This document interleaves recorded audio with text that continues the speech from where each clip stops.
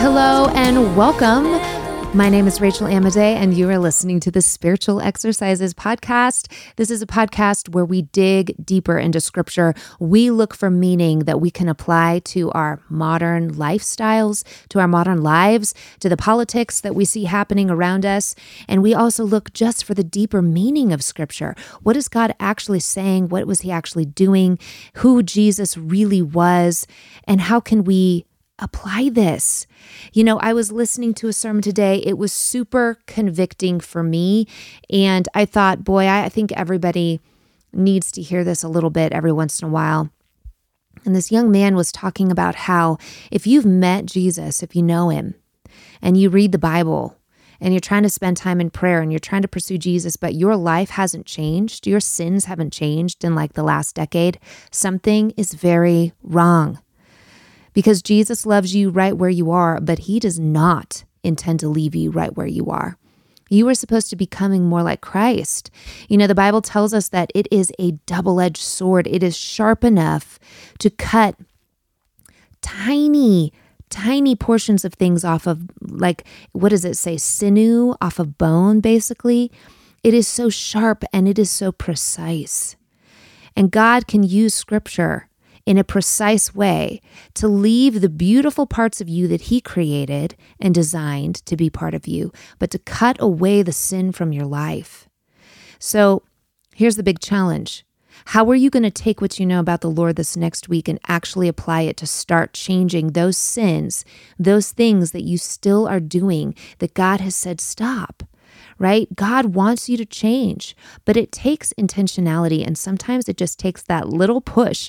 And so I heard the sermon today and I thought, I know exactly what I'm going to be working on in the next few weeks. I know it. So for me, I've got my to-do list and I'm excited to get started on it. But I will tell you, I have noticed, by the grace of God and praise God, I am not the same person I was 5 years ago. I'm not the same person I was 10 years ago. Because the Lord God Almighty has come in since I recommitted my life to him, and he has changed things dramatically. I'm different today because of my relationship with God.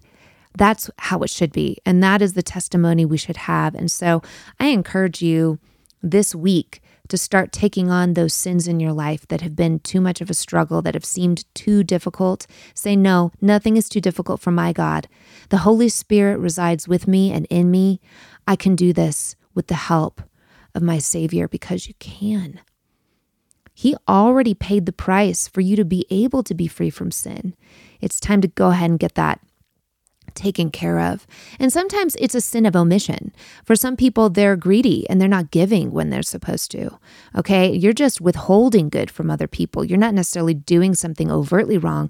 You're just withholding the way that God wants you to give. You're withholding from the Lord and you're withholding from others. That's also wrong. You need to stop worshiping money, right? Sins of omission, you're supposed to be leading and guiding your children, but every day you refuse to find the time. No, that's wrong. You are called to be a great parent first and foremost. Find the time. God has called you to that. Parental instruction, there's no replacement for that in scripture. It's very important. So I don't know what your thing is. I don't know what it is, but ask the Lord and then get to work. I'm going to do it with you. This week, I wanted to talk about the identity wars. I am so concerned that culturally believers are consistently losing the identity wars, and we should not be. This should be a no-brainer. And what I mean by identity wars is people have to identify as all sorts of things right now, right? We've got gender identity, being pushed and pushed and pushed, but we've got other identity issues as well. We have issues regarding pride. Like I'm so great. I don't need anybody's help. I'm the best thing that ever happened. I'm perfect as I am. We've got a lot of that stuff going on in culture where it's just like, just accept me for me. But it's a weird, I'm a victim, but I'm also the greatest. It's this weird, vague message that doesn't really make any sense and certainly is not empowering. There's no change. I just talked about change. Change your life, become more like Christ. None of that being encouraged. No, whatever you feel like today, you're the greatest, right? You've got it made.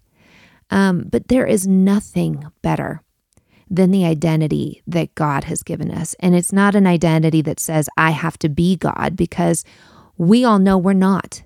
The problem with the I'm perfect identity and I don't need to change is that internally it's a lie.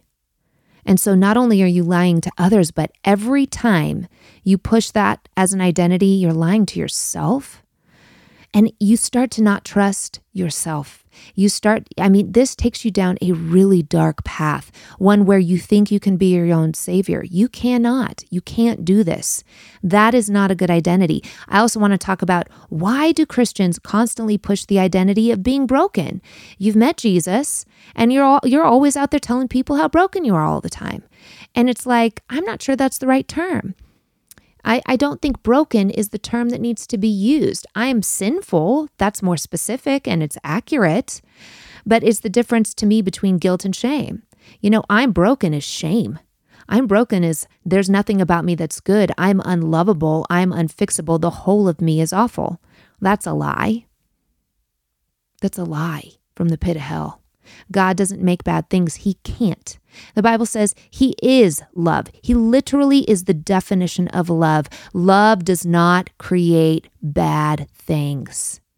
God's plans, which are love, are all good. His will, which is love, is 100% good. There is not one thing that God puts into motion that is bad. So when you claim, I'm broken, I'm bad, it's a lie. Now, I'm a sinner. You know what that says? Hey, I do specific things that are offensive to God and harmful and hurtful to the kingdom of heaven and to people. And I know it. And so I am pinpointing where that's happening. And in order to become more like Christ, I am going to fight against that first Adam, right? I'm going to fight against that first person that I was born into. And I'm going to try to live according to the Spirit, what I was reborn into. When I was told I'm a new creation, I am made new, I have a new life, God meant it. He wasn't lying. You went from death to life. You went from darkness to light. You became one of God's children. God cleaned you up. He poured oil over your head. He put on a white robe of righteousness for you. And then you take all that and you go out and you cover yourself in ashes and tell everybody you're broken. Sorry. No. When you are a child of God, God wants to restore you to the status that you were supposed to have. You're not awful. You do things that are awful. But even that, God wants to change in you. He wants to free you from that behavior. So we have to change we need to start winning the identity wars. So let's start with scripture today. John 1:12, yet to all who did receive him, to those who believe in his name, he gave the right to become children of God. Child of God, that identity, that's a winner right there, right? Ephesians 1:5, he predestined us for adoption to sonship through Jesus Christ in accordance with his pleasure and will. His will is for people to come into his family. That's what he wants. The Bible says God wills that none should perish. His will is that nobody perishes. He wants everybody to come into his kingdom. Colossians 2:10, in Christ you have been brought to fullness. Well, if you're telling people you're broken, that is the opposite of fullness, is it not? Shalom in Hebrew means wholeness. You cannot say God has given me his shalom, his wholeness, his peace, and then on the other hand, call yourself broken all the time. Because you do know wholeness and brokenness are in opposition to each other. Those two things don't go together. When you're in the Father's hands, you're not broken anymore. You are being made. And that is a beautiful promise. Romans 6:6, for we know that our old self was crucified with him so that the body ruled by sin might be done away with, that we should no longer be slaves to sin. Whew! Your old Adam, that first self, was crucified with Christ. That body ruled by sin can be done away with. It's gone. Genesis 1:27. So God created mankind in his own image. In the image of God, he created them. Male and female, he created them. 1 Peter 2:9, but you are a chosen people, a royal priesthood, a holy nation, God's special possession, that you may declare the praises of him who called you out of the darkness into his wonderful light. When you say, I am a chosen person, I am part of a royal priesthood, I am part of a holy nation, I am God's special possession, isn't that more psychologically sound than claiming your brokenness? You know, any psychologist is going to tell you, if you say you're a horrible person, you're probably going to behave like one. But when you say, I am God's special possession, you want to rise to that occasion, right? Galatians 3:28, there is neither Jew nor Gentile, neither slave nor free, nor is there male and female, for you are all one in Jesus Christ. 1 Corinthians 6:19, do you not know that your bodies are temples of the Holy Spirit who is in you, whom you received from God? You are not your own. You were bought at a price. Therefore, honor God with your bodies. We're going to look at this in contrast, honoring God with your body in contrast to the world's offer of identity, which is all about bodies. It's only about bodies. And using your body in opposition to God's commands, which gives you a totally different identity, doesn't it? 1 John 3:2, dear friends, now we are children of God, and what we will be has not yet been made known. But we know that when Christ appears, we shall be like him, for we shall see him as he is. Psalm 139:13-15, for you created my inmost being. You knit me together in my mother's womb. I praise you because I am fearfully and wonderfully made. Your works are wonderful. I know that full well. See, David knew it. God's works are always wonderful. God knits people together in their mother's wombs. God knows. He knows people and he loves them. People are fearfully and wonderfully made. That's all God can do because that's his character. The Bible offers likeness to the God of all, the great creator, the one whose sacrifice is unparalleled in human history, and the one who priest and philosopher alike has quoted to bring wisdom and light to all of humanity. We are temples, God's children, the light of the world, formed with meaning. There is nothing random about each individual human and the formation of each human being. It is a partnership between two people and God, the final author of the final form of each precious human soul and body. When we think about our identity, it lies far beyond just a physical feature. And yet our bodies are integrated into each soul-affecting experience as well. But we're not just creatures of sexual or physical habit. We're not just genders walking around without other characteristics attached. We are far more than our collection of narcissistic identities and untamed urges. Our choice to be bound by instinct or disciplined into freedom is ours. In Yeshua, we are freed from the cage of identities found in progressive propaganda-laden boxes. In short, our potential is divine. We don't always choose our elevated status, but our identity in Scripture leaves no doubt. But is our reality reflective of that?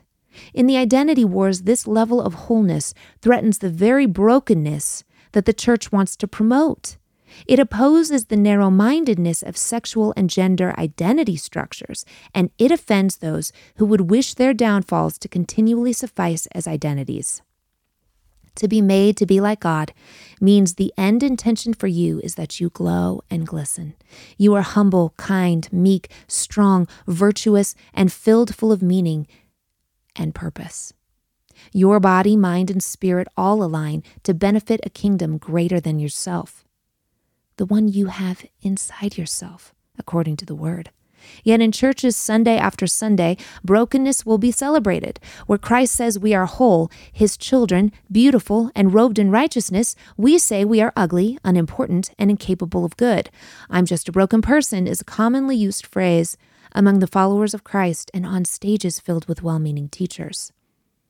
But you met Jesus, the author of all, and he somehow leaves you broken? And in culture, it's far worse. We are bombarded with messaging about people's insides not matching their God-created outsides. Someone made a mistake somewhere. Nature or God or something just didn't create correctly. Someone's soul was stuck into the wrong edifice, and to fix it requires costly surgeries, drugs, and therapies. Identities shifting and hiding behind mutilations and big pharma money-making schemes. Surely that new hormone synthetic pill can make you feel more like yourself. Your you-ness is missing without the high-powered executives at drug companies pushing the current in product. Cultural identity is about who you have sex with and which very niche behaviors you tend to enjoy. There's so much about you and each tiny detailed shifting, changing emotion, every decision founded on a feeling, and every definition based upon your current position in culture. You can only be defined by what you see, by which gender stereotypes you feel most attached to, and which humans you find most attractive. But I have to say, by definition, this reduces the human to pure instinctual behavior. This is beast-like, not divine. The animal instinct of sexuality and emotional fancy is now in control, the one that cannot reason or discipline itself. And this is how culture would like to define the divine human being. Cisgendered, white, birthing person, bisexual, black, male. It's almost as if we're different models of computers. Choose your color, what drives your behavior, and what you do well, and voila, identity, packaged as neatly as a product in the Apple Store. Now we know you. We know everything we need to know about you. We can peg you as a product. We can promote to you as a consumer, and we can control you because everyone that is not like you is something to be afraid of. Everyone who thinks you are more than your color and gender could be a threat to your very existence. Without an identity in a greater being, you can define yourself however you please. You can push sexual identity onto children. You can overlook human trafficking. You can decide that some people really do deserve to be locked up for differing ideas. They must be malfunctioning, after all. And here is where we come to the great problem. Identity can dictate the future of humanity. Where no God exists, human value and values decline. When we don't believe something greater has formed us for a reason, we lose all reason. We lose virtue. Everything is perfunctory. Our very existence becomes meaningless. So what? Identify as a cat, a deer, your race, your gender. The only place where your uniqueness is gratified is in socially constructed checkboxes. And when you don't want to use those checkboxes, you become expendable. But to God, male and female and human are the simple standards that help us understand how life is produced. And God loves life. Attempting to redefine his path for life has not produced anything but death. You cannot have children without a man and a woman, and you certainly can't if a deer is in the mix. But your identity is far beyond your sexual and gender identification. Yes, mother and father are also identities that bring meaning and substance to our existence. But what else? Child of God is the ultimate identifier. It speaks to an eternal existence and a royal being. It speaks to discipline and honor and health and spiritual fullness. It calls you to something higher. Instead of appealing to your instinctual nature alone, instead of making a human into an animal, the human is elevated to its original intention. A high priest, a keeper of a great deed, one able to produce life in every place he or she touches. In the identity wars, the Bible wins, hands down. We should act like it, not just to save our culture, but to preserve God's definition of humanity, to preserve life itself. I hope this is a reminder to you that God has defined you as magnificent when you are aligned with him. But when we lose in these identity wars, when we consistently tell other people that we're broken all the time, and in the meantime, the culture that really is broken, the culture that really is offering death, the culture that really is trying to break people's spirits, is saying, hey, it's pretty amazing over here in all of this garbage. We are not doing our jobs. God did not take you into his kingdom and hold you close to his heart so that you could stay broken. Our testimony has to change, especially now. We've got to be the light, and we have to say that once we were lost, but now we are found. Once we were blind, but now we can see, because the God of all things has called us his children. That doesn't mean we won't sin. It means we decide to use language properly. You know, when Paul says, my works are like dirty rags next to Christ, right? Next to what God has done, that doesn't mean that he believes he's a worthless piece of garbage. That doesn't mean he's saying he's broken. He's saying compared to Christ, I can't do anything. I can't save myself, right? I can't make myself into a perfect being. I need the help of God. Everything I do is nothing compared to the Lord. That's true. If you're looking at a scale, you're on one end and Christ is on the other, right? And you're slowly, hopefully, plodding in that direction. But without the Lord, nothing you do is going to be valuable. And by the way, you could do everything right and you still wouldn't be saved, because there's no route to salvation in works. It doesn't exist in the Bible. There was no way to be saved by being perfect. That didn't exist. Salvation always had to come through Christ. But Paul was not saying that you should call yourself horrible. If you have met Christ, there's nothing horrible that's supposed to be living inside you. If you are in process and in progress towards becoming like your Savior, you are being built. When we build a table, we don't call it awful. We call it being built, right? It's being made. We can see its potential. We hold it near and dear. I really believe that this is the journey of the Christian. And I know people, they don't mean bad when they get up and they say, I'm just a broken person like all the rest of you. They don't mean to do psychological damage, but it isn't the message of Scripture, and it is psychologically damaging. It's also damaging to our testimony. My testimony is 10 years ago, I was living in darkness, and now God has done such a work in my life. I don't feel that way anymore. I don't live like that anymore. My life is more beautiful, and what I'm able to do with it and what I'm able to produce out of it is better. It's not perfect, but it's better. I don't want to claim brokenness. I want to claim the status God has given me as his child, as the one that he wants to have by his side when all things are said and done. That's the status I want to claim, and it is psychologically sound to do so. We have got to have a better message than the culture. We have got to have a better identity in Christ than what the culture is offering, because the culture, what they're offering is hurting people. People are hurting. People need help. People need to be loved on and seen and adored. So this is my message this week. I hope you think on it. If you have a different view, I'd love to hear it. And I understand the different views, man. I've been a Christian. I've been in churches my whole life. I really have been. But I know the difference between believing that you're awful, I know what that looks like, and believing that you're a child of God. I'm starting to understand what that's like. And they are two different experiences. Let me tell you that, by God's grace, right? By his merciful work. All right. I love you guys. I'm going to pray at the end of today. I think we need to pray more. I've had a lot of word and work in my life in the last couple of weeks regarding prayer as well. Please pray. Pray all the time. Be constantly in prayer. But if we do it together, we always know God's in our midst, right? So let's pray. Heavenly Father, we recognize that you are the King, you are the author, you are the creator, you are the one who has the right to define who we are. You have made us who we are for a reason. You have given each human being their individual gifts and talents, and God, you also know where we feel like we are lacking and in need. And God, you desire to fill those places fullness and full of meaning and purpose. God, your desire is to make your people whole, to give us your shalom, your wholeness.